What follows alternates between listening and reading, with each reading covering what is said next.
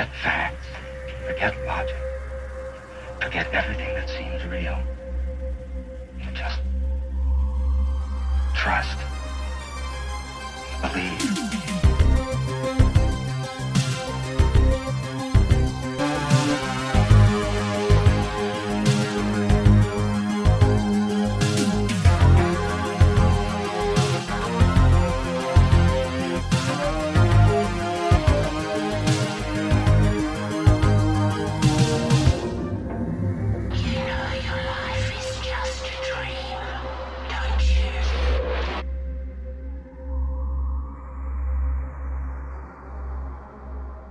This story takes place in 2011 when I was 19 years old.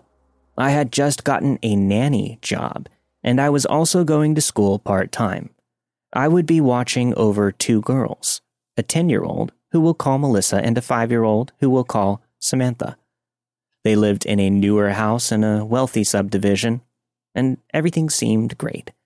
My first evening babysitting was just for Samantha, though. We started off coloring as I was trying to break the ice and make her feel comfortable. She was very outgoing, so it didn't take long for her to warm up to me. Later on, we decided to play hide and seek. After a few rounds, we were having a lot of fun together. It was my turn to hide, so I bolted upstairs and ran to Samantha's bedroom. I looked around quickly as I was running out and heading for the closet. As I turned the lights off and closed the closet door in front of me, I immediately felt terrified. All of the hairs on the back of my neck stood up. I knew I was not alone. I couldn't see anything, but it felt like something or someone was there with me. I frantically opened the doors and ran back downstairs. I didn't tell Samantha what happened because I didn't want to freak her out. A couple of months after the incident, we were playing in her bedroom. We were both sitting on the floor going through her toys when she told me that she would sometimes get scared at night. I asked her why, and she told me that it was because of the voices that came out of her closet. The same closet that scared the shit out of me and was currently sitting just a few feet away. I asked her what kind of voices she would hear. Boy and girl voices, she said calmly. I told her maybe it was her mom and dad talking late at night, but I knew that probably wasn't it. Samantha's bedroom was in the far right corner of the house, spaced out from all the others. Her room did not share walls with anyone else, and I honestly did not know what to think at this point. I tried not to go into her room as much as possible after this. As time went on, things eventually started escalating. I was now afraid to go to work. The girls would often go to a friend's house just a few houses down, which would leave me and the two cats home alone.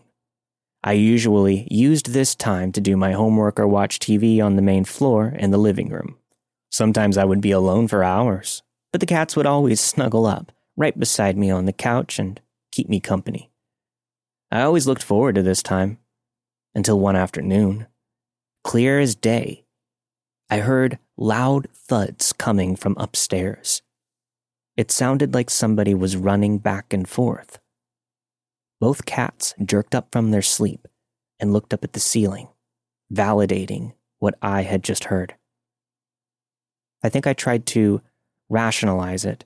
I thought maybe that the girls had come home without me hearing. They were upstairs in their bedroom. I always kept all of the doors locked, but there was a back door with the keypad on it. They would use it occasionally to get inside. I headed for the stairs to check it out just in case. I stood at the bottom step, looking up, hoping to see Samantha or Melissa there. I couldn't see much, but the last thing I wanted to do was go upstairs. I needed to know if they came home, though. So I slowly went up and reached the landing. I looked around and saw nothing. I heard nothing. It was quiet now, and I became uneasy. I nervously walked through each of the bedrooms. Nobody was there. I was so scared that I ran back down and stayed in the living room until the girls finally got home. From that point on, every time the girls left, I would hear footsteps. This lasted for months, and I would secretly dread the girls leaving, knowing what was going to happen. I knew there was no one running around upstairs, and that this had to be something supernatural. I was sure of it. I felt it every single time that I walked into that house. Eventually, summer came, and Samantha and Melissa were invited to a friend's house to go swimming. They got ready, and I walked them over just a few houses down. It was just me and the cats home alone again, and I was scared as usual. An hour or so had gone by, and I hadn't heard any footsteps yet. Things seemed to be going okay, and I thought maybe it isn't going to happen today. I sat at the table doing my homework for some time when I heard a loud, persistent noise that startled me. It sounded like the back door handle jiggling aggressively.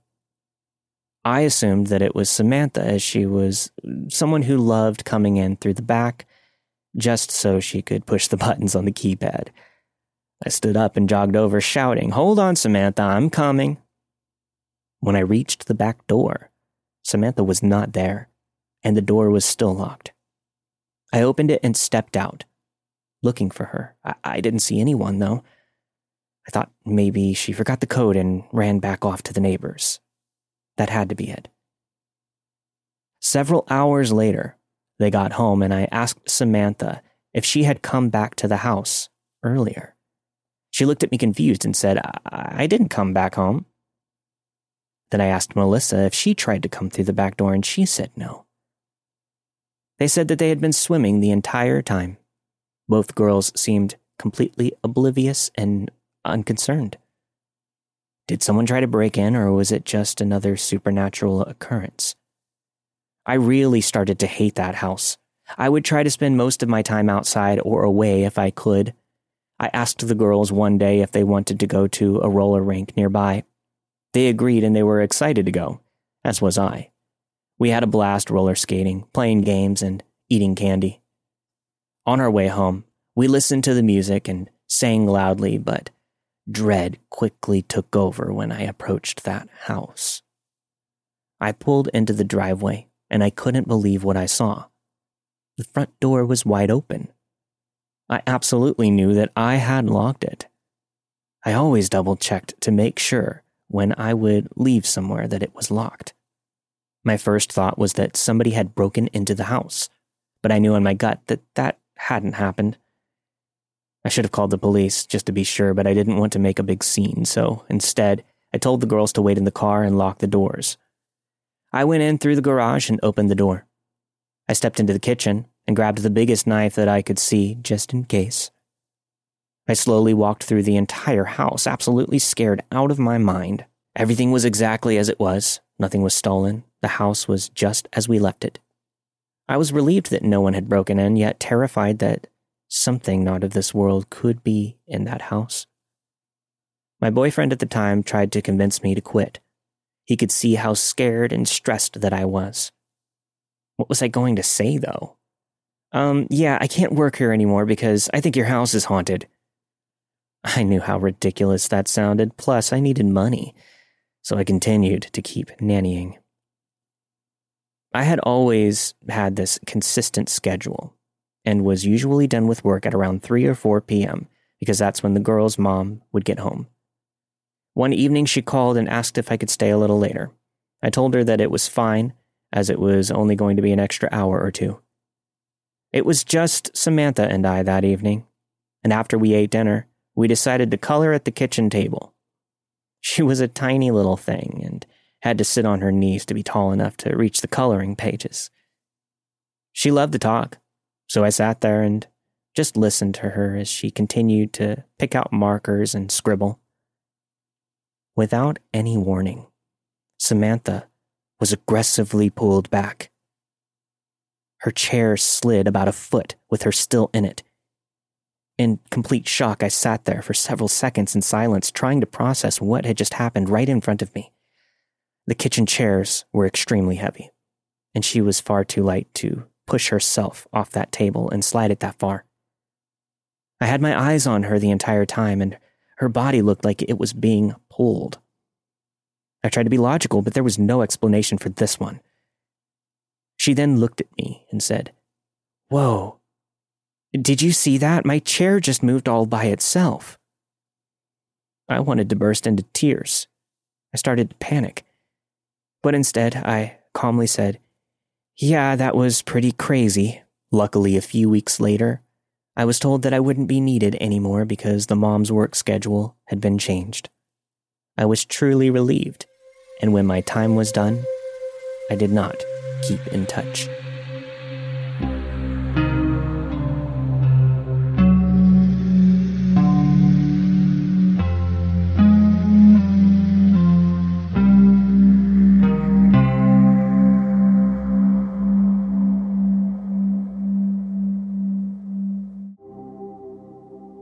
One night in November of 2019, two of my best friends and I, let's call them Izzy and Elena, decided to go to an abandoned barn and silo, which was located about 2 football fields away from Elena's house. She lived in a very rich suburban neighborhood, which to us 3 wannabe delinquent 12 and 13-year-olds was boring as hell. Maybe that was the reason why this partially collapsed building on a side plot of land off the main neighborhood was so enticing. We set off a bit before dusk as we were waiting for Ellie, the 4th member of our party, to arrive. The walk wasn't too much of a trek for us as we were varsity cross-country runners and we got to our destination pretty quickly. Nothing happened that night, other than us laughing at the immature graffiti on the tin walls of the barn, exploring a bit and remarking to each other about how much trash there was around the area. Elena had previously explained to us that it was considered public property and that it was a party hotspot for underage drinkers and smokers. This only made us feel even cooler, like we were breaking the rules, which we as young teenagers who attended a very strict private school didn't do often, if at all. Soon enough, we got a call from Ellie saying that she had arrived. We went back and the rest of the night went smoothly, with all of us falling asleep by midnight. Once we told Ellie about our little excursion, being who she was and continues to be today, was very upset and angry that we had left her out, and she insisted that we go again that morning. Not wanting to pass up an opportunity to feel like tough big kids, we obliged. This time, though, the walk was filled with jokes about us being the kids from the horror movies. You know, the ones that get brutally killed on screen due to their own stupidity. Because everyone wants to be those kids, of course.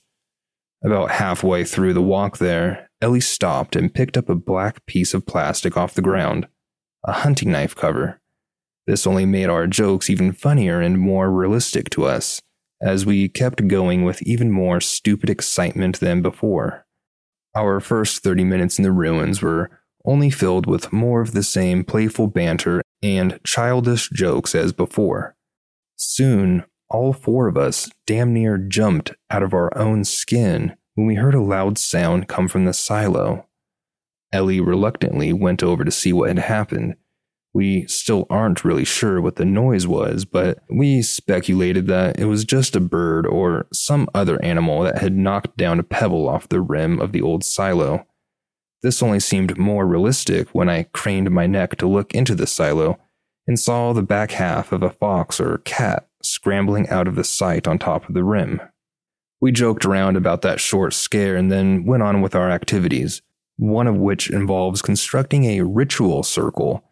We put one of those fake golden women from the top half of a sports trophy in the middle of a circle, and the circle was made up of either cigarette cartons or glass bottles. I can't remember which. Why, you may ask? Well, because of course we did. We found this very, very amusing. Either way, soon after the construction of this, I found a mechanical pencil on the ground of the barn. I picked it up and showed it to my friends before deciding to write hello on the wall of the barn. Around now is where the earlier comment of being the kids from the horror movies became a bit too real for us. I handed the pencil to Izzy and moved to pick up my Polaroid camera that I had brought along. As I did this, I happened to look to my right, where there happened to be a large gap on the side of the barn about 7 feet by 6 feet. I didn't expect to see anything, but there it was. Standing about 10 feet away from my friends and I, about 5 feet outside of the gap, was a figure. This figure was dressed in all black. It was wearing a black slouch hat, a black scarf, and a long-sleeved jacket. It was completely dark, and all of it seemingly the same shade of black through the whole outfit. But what really scares me is the fact that this person's skin was pure white. And when I say that, I don't just mean some pale person who easily gets sunburnt. I mean that this person seemed to be wearing white gloves and maybe even a full mask. Not only was there not any hair visible, but their face had no distinguishable features. I couldn't tell if it was wearing a mask or not. This could, of course, be chalked up to the fact that I didn't exactly stick around to examine this figure all that well. Their hands swayed by their sides, and their feet moved slowly in small stepping motions towards us, making no sound. This should have been impossible, even with small motions like that, because of the fallen leaves and frost-covered grass that surrounded the area. But I guess it was very much so possible for them, seeing as the only sound that was occurring then was my hushed and shaking voice saying, "Guys, there's a person there." Very wise words, I know. We then hauled ass out of there, but of course, the universe is cruel and couldn't let us get out of there free of any further trauma after the jokes we had made. On the way out, Ellie tripped on a log. While me and Elena kept running, Izzy went back to help Ellie. I still regret not going back to help her to this day. I did, however, slow down a bit. I don't really remember if it was just to let Ellie and Izzy catch up, or if it was due to my exercise-induced asthma kicking in. Either way, they caught up soon. Remember how I said the four of us were cross-country runners? Well, we were fast kids. We had made it nearly halfway to Elena's house. The field itself only made up about half the distance to her house, while the side street made up the second half. Either way, we had made good distance. It had probably only been about a minute since we had sprinted out of that place. I finally said, "I think we can slow down now." To prove my point, I looked back, which Ellie did at the same time. I was wrong. Very wrong. That thing I saw had covered over half the ground the four of us had, yet it seemed to be going at a snail's pace. If that doesn't raise some form of red flag for you, I don't know what would. The person, if you can call it that, wasn't very tall either, and they didn't appear to have long legs. Either way, all I could think was that there was no way they should be that close to us. So naturally, we started sprinting again. We sprinted all the way back to Elena's house, me being on the brink of having both an anxiety attack and an asthma attack, which I can say from experience do not mix well. Izzy and Ellie were also pretty anxious and holding back tears, and Ellie was nearly cussing me out for not stopping to help her. Elena went to go get her mom to tell her what happened, and the rest of us stayed in the dining room, trying and failing to calm down. That's not a very good resolution, I know, but it's the only one I can give. Before you say it, yes, it could have been nothing to be afraid of. But also, it turned out that we were not on public land, so it could have been the owner trying to scare us off. Either way, we were scared to death.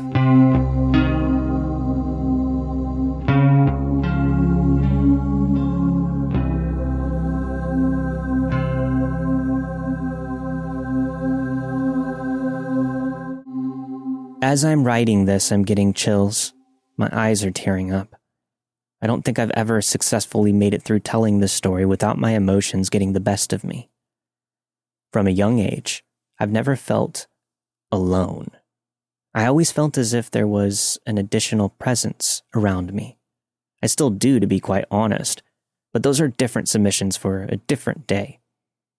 It all started after my nanny passed away when I was only 6 years old. It was the mid-'80s. She was only 63 when she passed. I would wake up and see her sitting on my bed, weightless, but sitting on my bed and smiling at me. At first, it would scare me, and I would run to my parents, yelling that Nanny was trying to take me with her. Of course, they just thought that it was the overactive mind of a child. But I knew better. I think she must have known that I was scared because after a while, when she would visit, she would just stand by the wall with her arms extended, as if waiting for a hug, but she would be smiling at me. She always had a blue dress on, the one that she was buried in. She wore that for her last family photo with us and my poppy. As I grew older, the visits became more than just her silent presence in the room. When I was about 12, we had moved to a new province. I live in Canada. And on our first night in the new house, I woke up with a jolt at exactly 3:01 a.m. And there she was, sitting at the end of the bed. For the first time, I spoke. "Nan?" I said. She gave no reply. I watched her stand up and literally glide over to the door of my bedroom. Once again, I said, "Nan," and added, "I miss you so much." Mind you, I said this while lying down, not facing the door. Seeing her stand up and move, it really freaked me out. I mean, I knew I was safe because it was my Nan, but I was still only 12, and this was the first time I had seen her move like that. All of a sudden, I hear, "Why do you think I'm here?" "I'm making sure you're okay. Now go back to sleep because I'm going to check on the rest of the family." I nearly shit myself. It was her speaking to me, as clear as day. The first time I had heard her voice since long before she had passed. I sat up to see her opening my bedroom door and exiting. This happened many times over the years, with the visits shifting again as I became a young adult. My parents' marriage was decimated and our family was really seeing some major cracks in its foundation. It's almost like she knew I just needed familial contact or comfort. To know that someone was looking out for me and my well-being. I would wake up and, yes, I was definitely awake. She would be lying beside me, brushing my hair behind my ear, telling me how proud she was of me, and talking to me about how I was going to be okay, that everything was going to be all right. It might take a while, and would be an uphill battle, but I would persevere.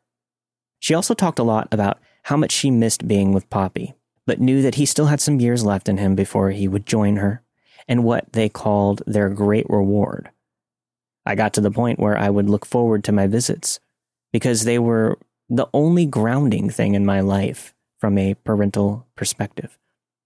I actually would conduct myself in a way that I knew my nanny would approve of, given the state of my Earthside family and the trials and tribulations that were plaguing my parents. Then came time for my pop to go to this great reward. He lived 21 years without the absolute love of his life by his side. I was shattered. I was so close to him. I confided in him a lot throughout the years, and as my own dad, his son, wasn't truly available, this helped. I knew at that moment that thread that was keeping the leftover fabric of our family together was effectively gone. Whatever stitching was holding us together was now forever broken. For a little while after he passed, I didn't see Nanny. Then one night, it happened. This was the most bizarre experience of all. To this day, I still don't know if I was sleeping and dreaming, or if I literally transcended worlds. But I was with them. I was in a stark room. I was led to these two gigantic floor-to-floor ceiling doors. With one sweeping pull, the people who led me to the room pulled the gigantic doors open, with great ease, I must add, to a room bustling with music and people dancing. Think of the big party scene from The Sound of Music. Everyone was dressed to the nines. An orchestra was playing. There were ball gowns, tuxedos. But everyone who was dancing was floating, literally floating around the room. I didn't see anybody's feet on anyone dancing in the big ballroom. I was so confused. Where am I? I asked the people who led me there. All of a sudden, I see them. My nanny and Poppy together, dancing, laughing, and happy, as well as healthy. They see me and float right over to me with gigantic smiles on their face and embrace me. I can actually feel their arms around me. It's the safest I've ever felt in years, and I don't want it to end. I plead with them, come back with me, or at least to let me stay with them. They tell me that I can't, because I still have many more years before I will see them again. They tell me that they're okay, to tell everyone that they're okay and they found one another. That they're proud of me, and they knew that I would come through and get the message that they are now at peace and happy.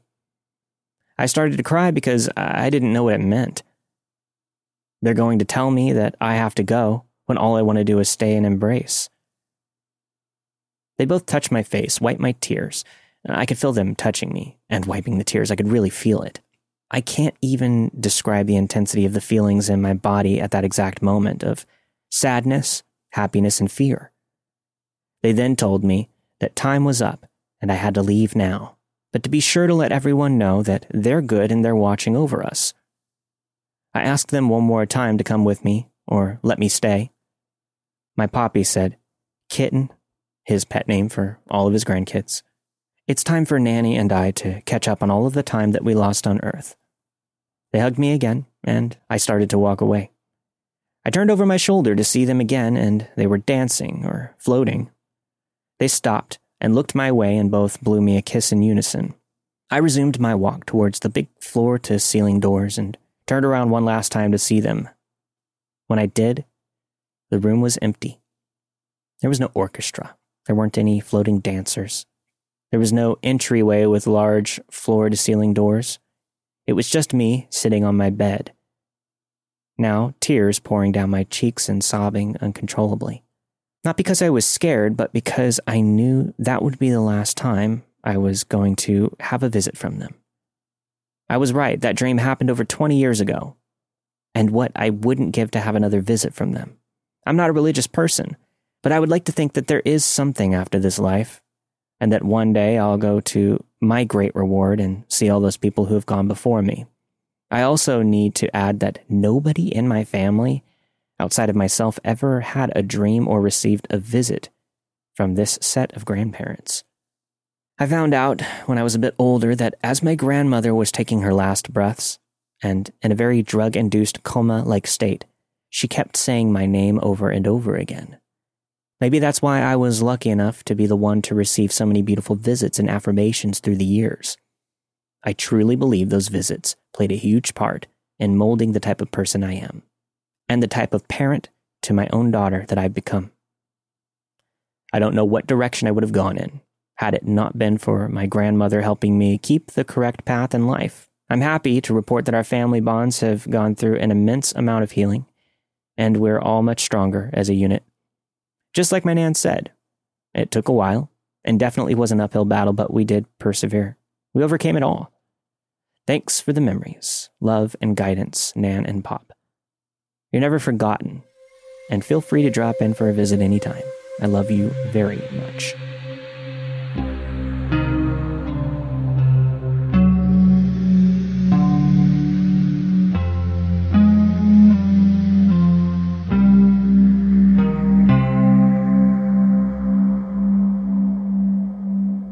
I believe the year was 2003 or 2004.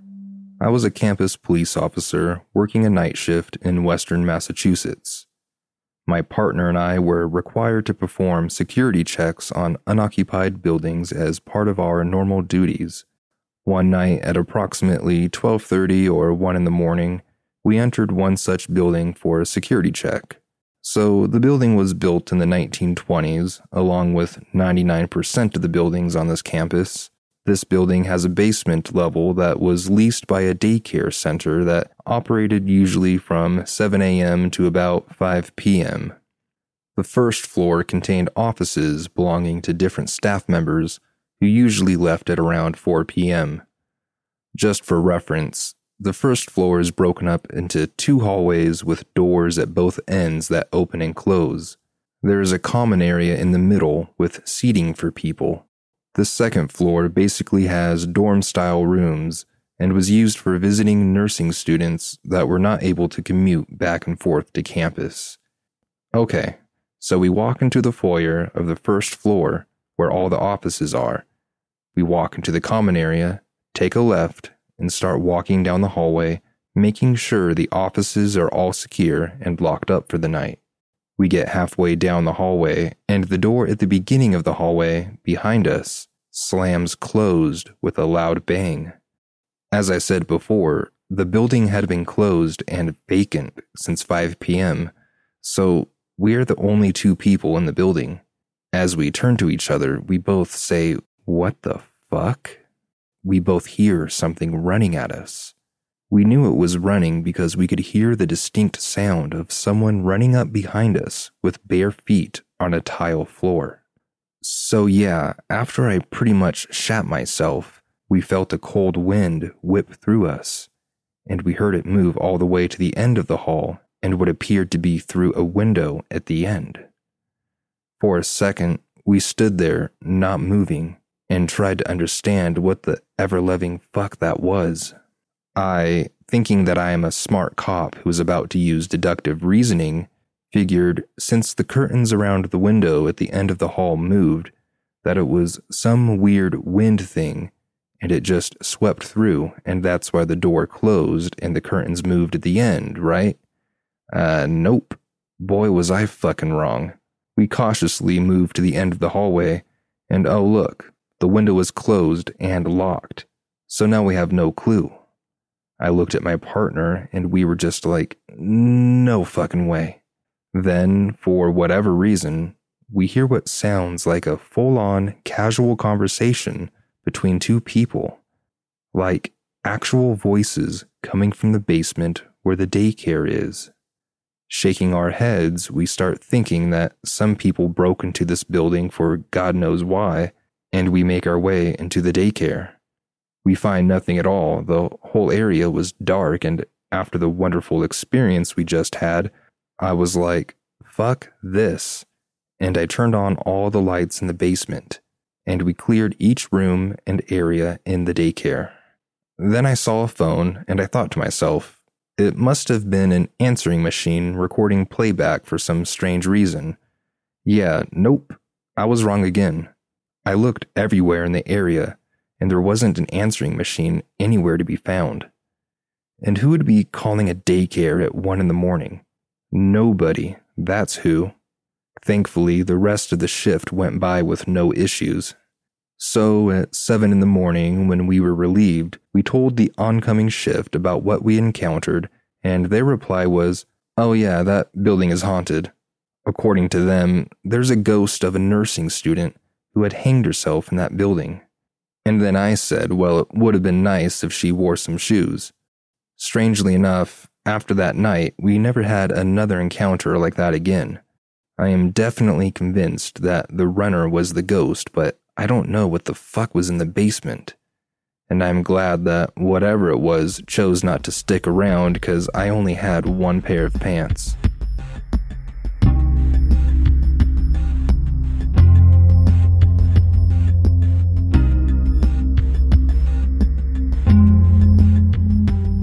We've got another happy haunt for you in this outro. Andy, take it away. Yeah, this one's untitled. It's from listener Brittany.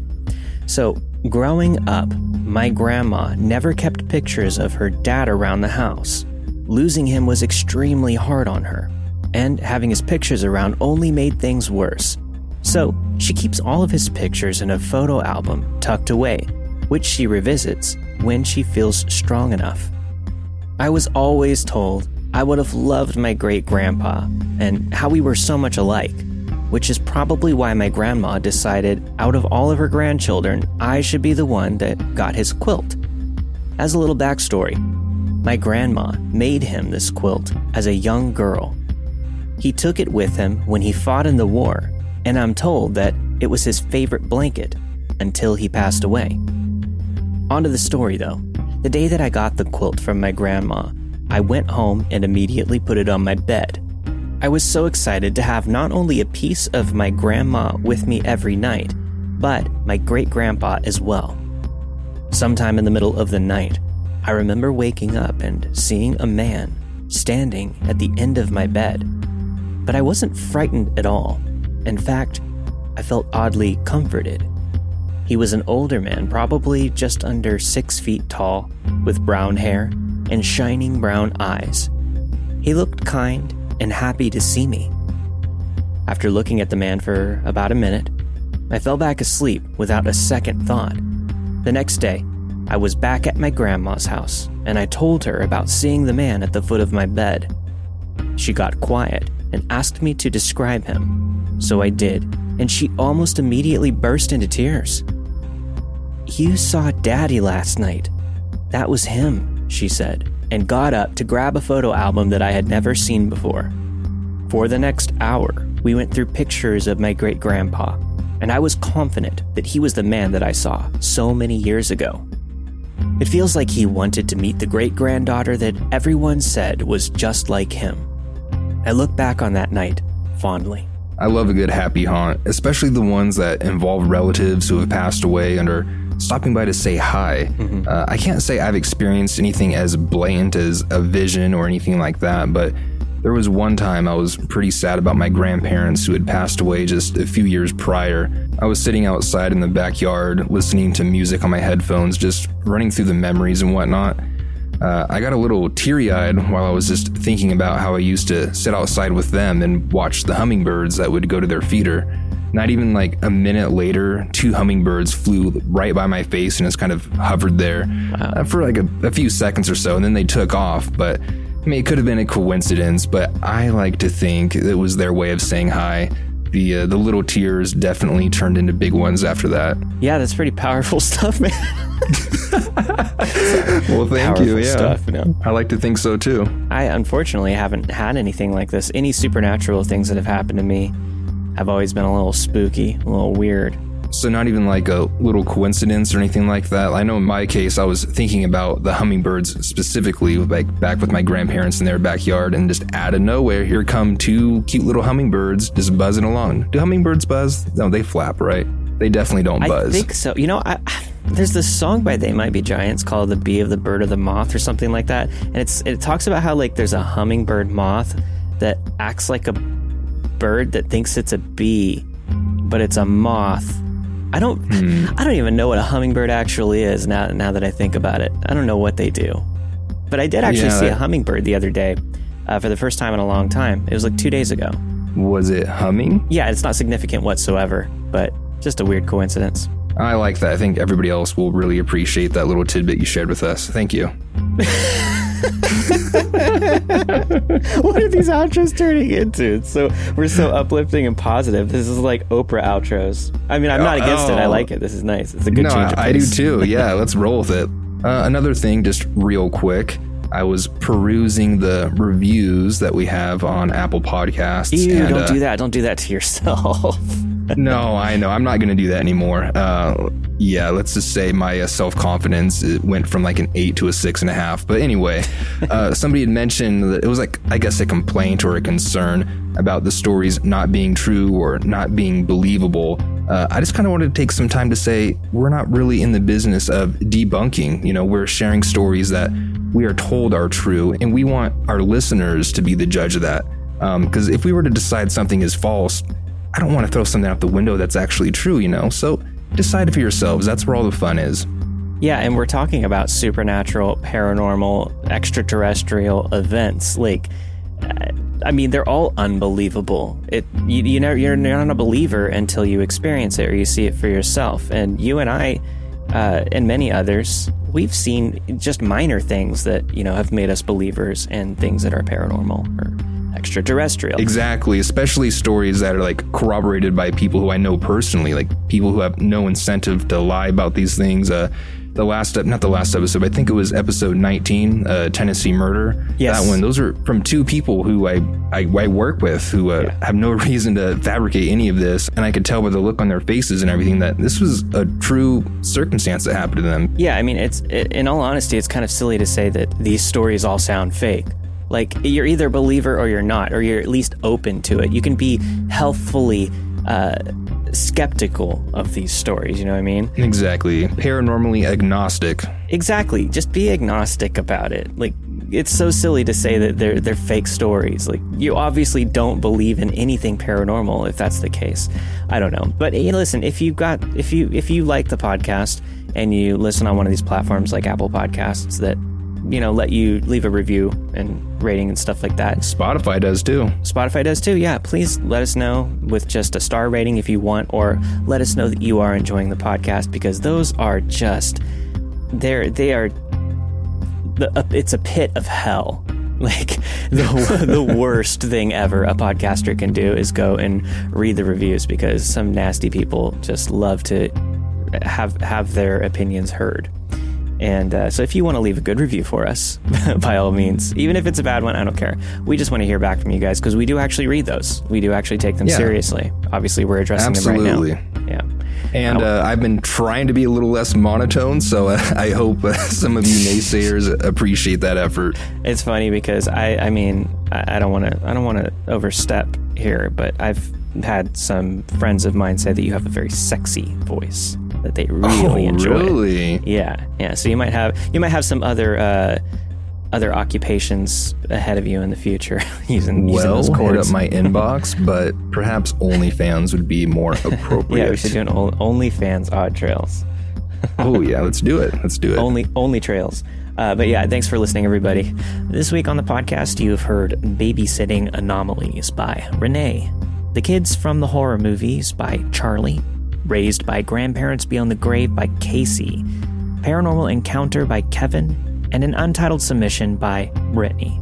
All the stories you've heard this week were narrated and produced with the permission of the respective authors, and if you have a story to share, send it to stories@oddtrails.com. And if you want to get access to all the Patreon content, that includes ad-free versions of these episodes at a higher bit rate for a better quality listening experience, as well as some bonus content, head over to patreon.com/oddtrails. We'll see you next time for a brand new episode of Odd Trails. Stay safe. Yeah, peace out, okay?